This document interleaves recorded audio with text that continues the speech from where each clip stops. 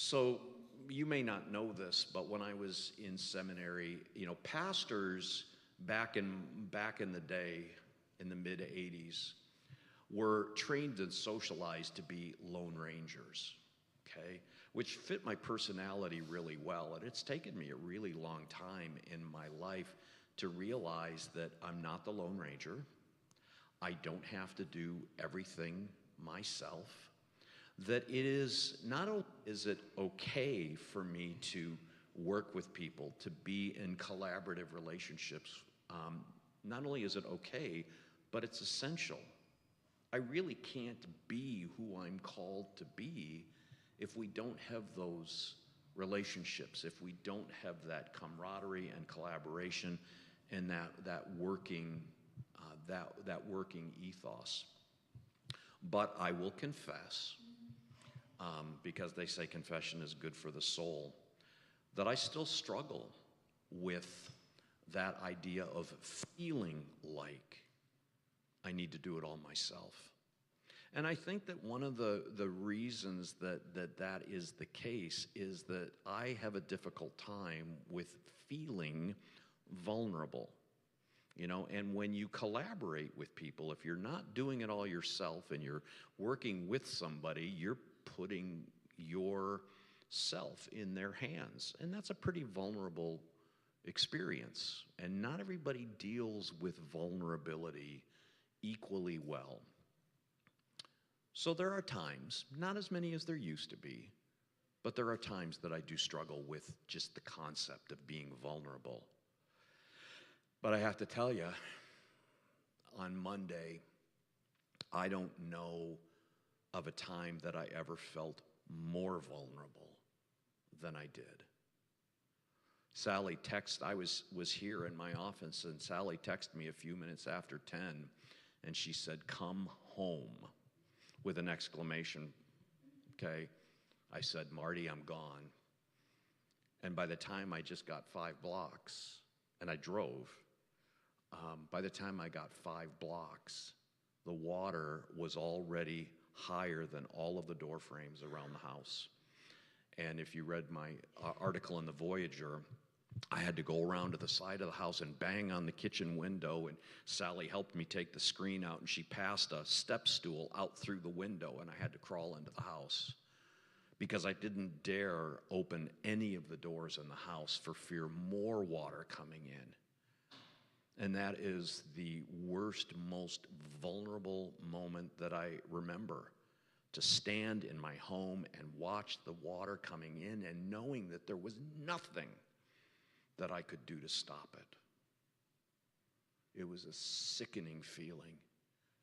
And what are we going to lose? How high is the water going to come? I mean, you can imagine what that was like.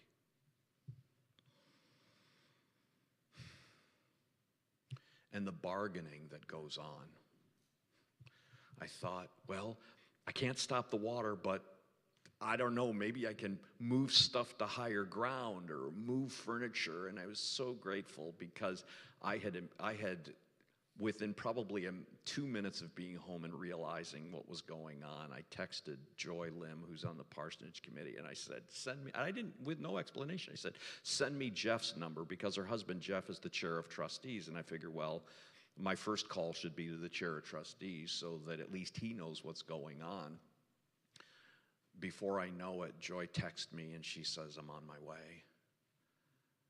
She had to climb through the window like we did.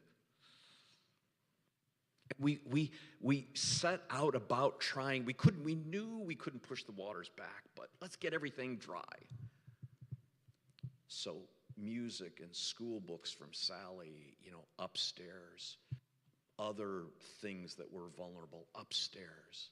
All of the furniture, the dining room set that we were given years and years ago, onto the tile. I mean, trying to protect everything that we could and hoping and praying that the water would not rise anymore. And it didn't, thankfully. But still, there was so much work to do and so much bargaining that was going on. Once we triaged everything and got it dry, Joy and I looked at each other and said, we just got to pull the carpet out. I mean, it was almost this desperation feeling on my part. We pulled out the carpet, we pulled out the padding, we pulled out the baseboards. Not long after we started, Rob and Shay showed up, and they're with their shop vac, and we're shop vacuuming, and we're cutting carpet and pulling it and just tossing it in the backyard. Okay, the backyard looks like a slide zone, but I don't care about that right now. Hoping and praying, almost like bargaining with God, that these efforts that we would do would prevent any further damage in the house. You know, I didn't want people coming in and cutting wallboard and doing all of that. The age of the house, I was worried about asbestos or lead or I didn't want any of that because I didn't want to be out of my house. And so we're working and we're trying hard and praying and, like I said, bargaining that this would be enough, as if I could stop water. Okay. But water has a mind of its own. Water will go where water's going to go. It's just simple physics.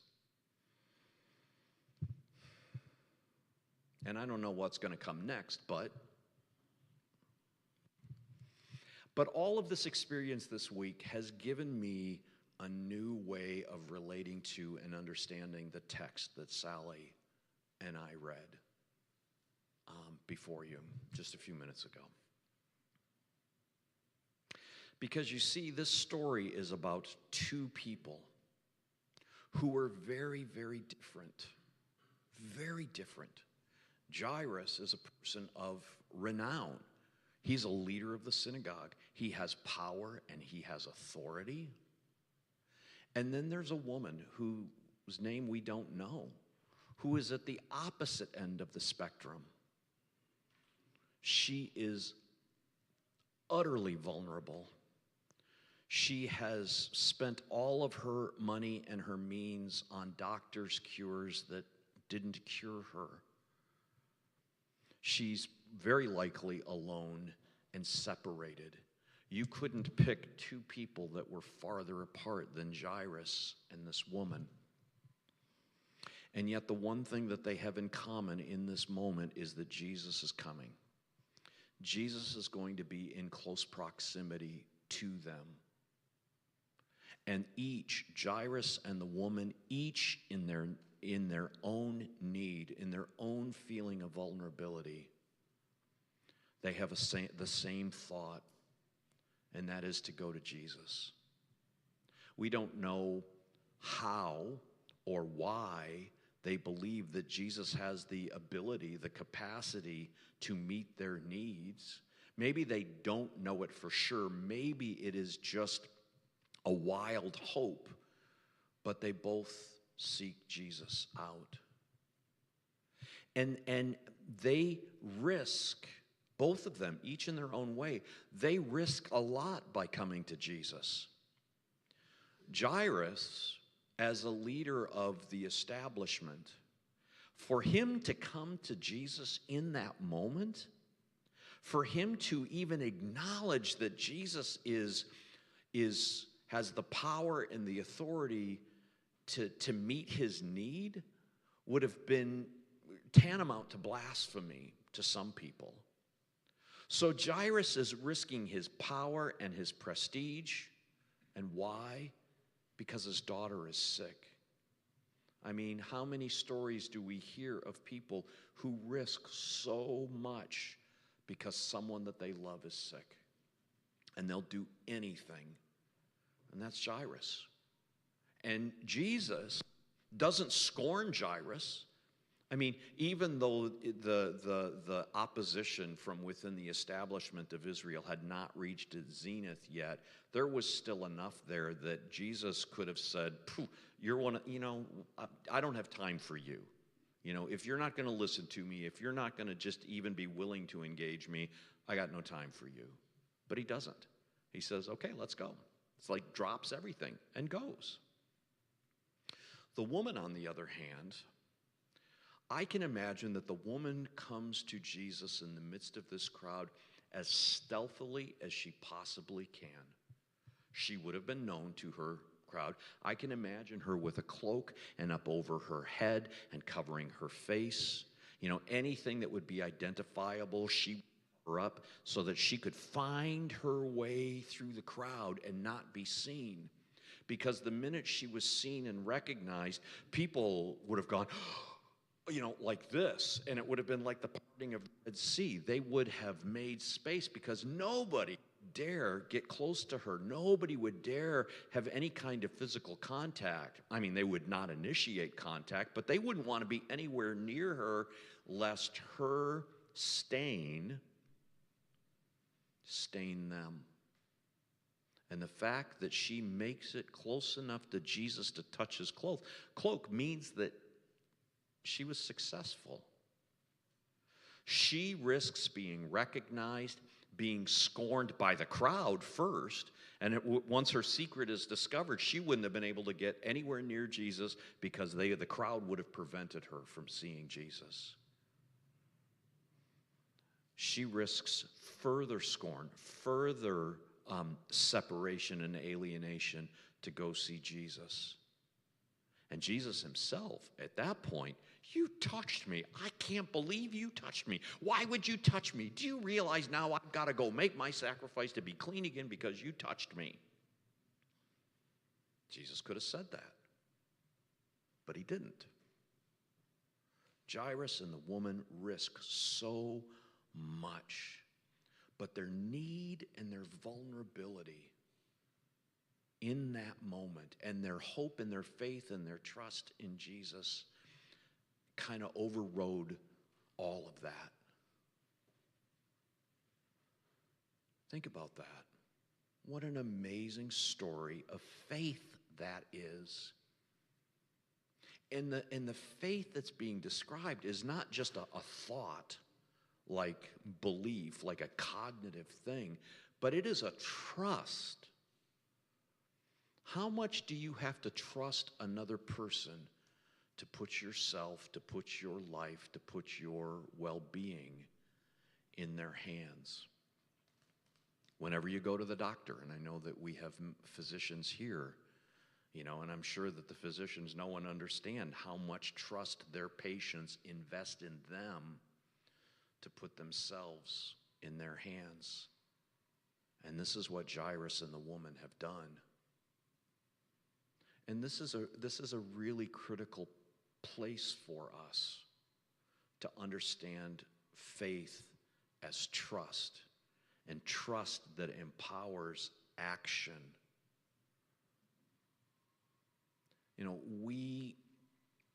We live in a culture where faith is often talked about in very, very different terms.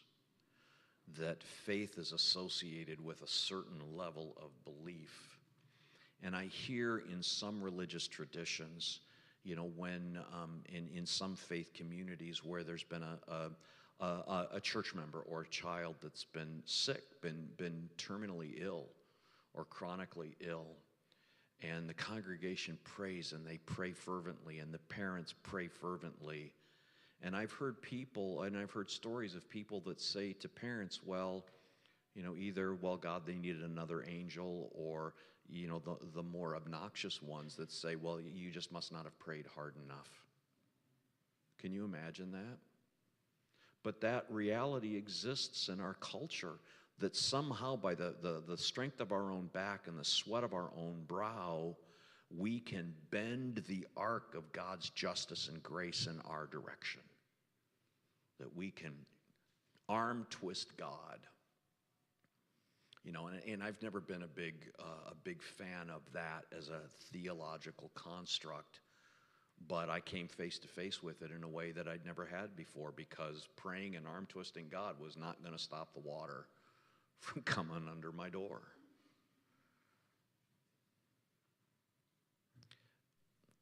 Faith as trust. And this is what Scripture calls us to. This is what Jesus teaches.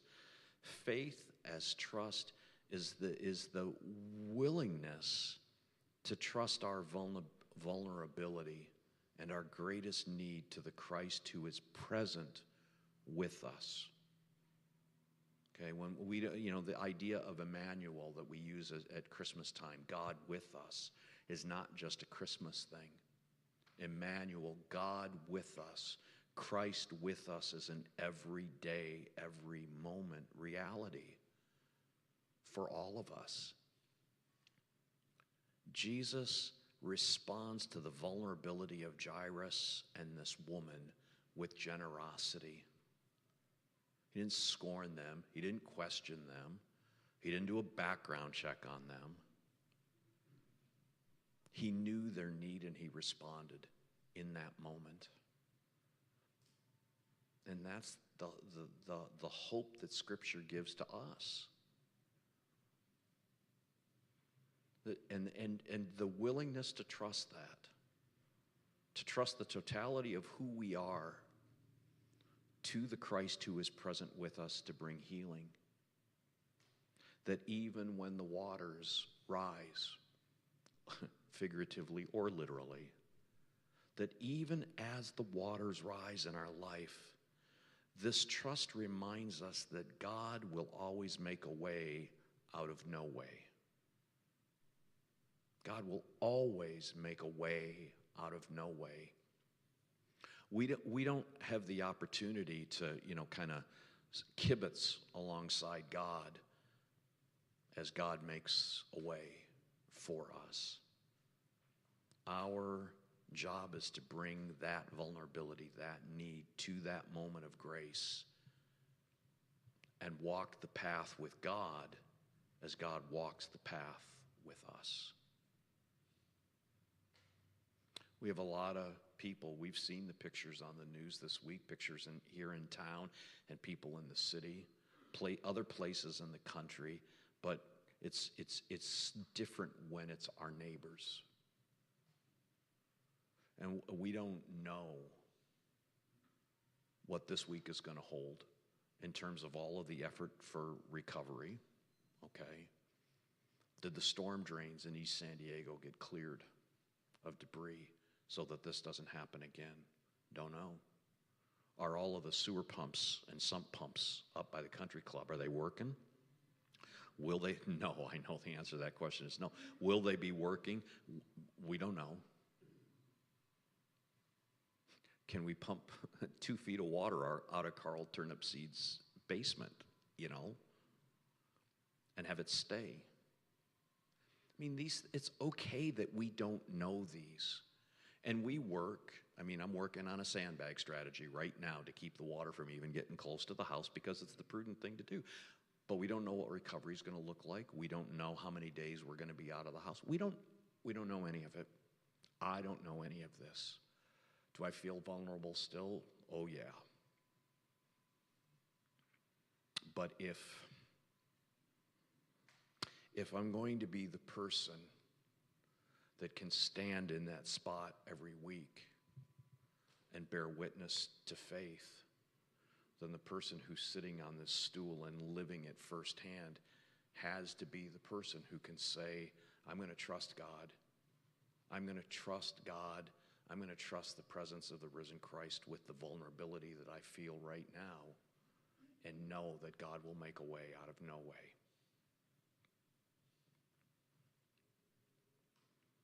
And I don't expect it to be easy, but I know one thing, is that being a part of this community of faith and what you have taught me in a short amount of time about generosity is making an enormous difference in facing this today. So thank you, and thanks be to God. Amen.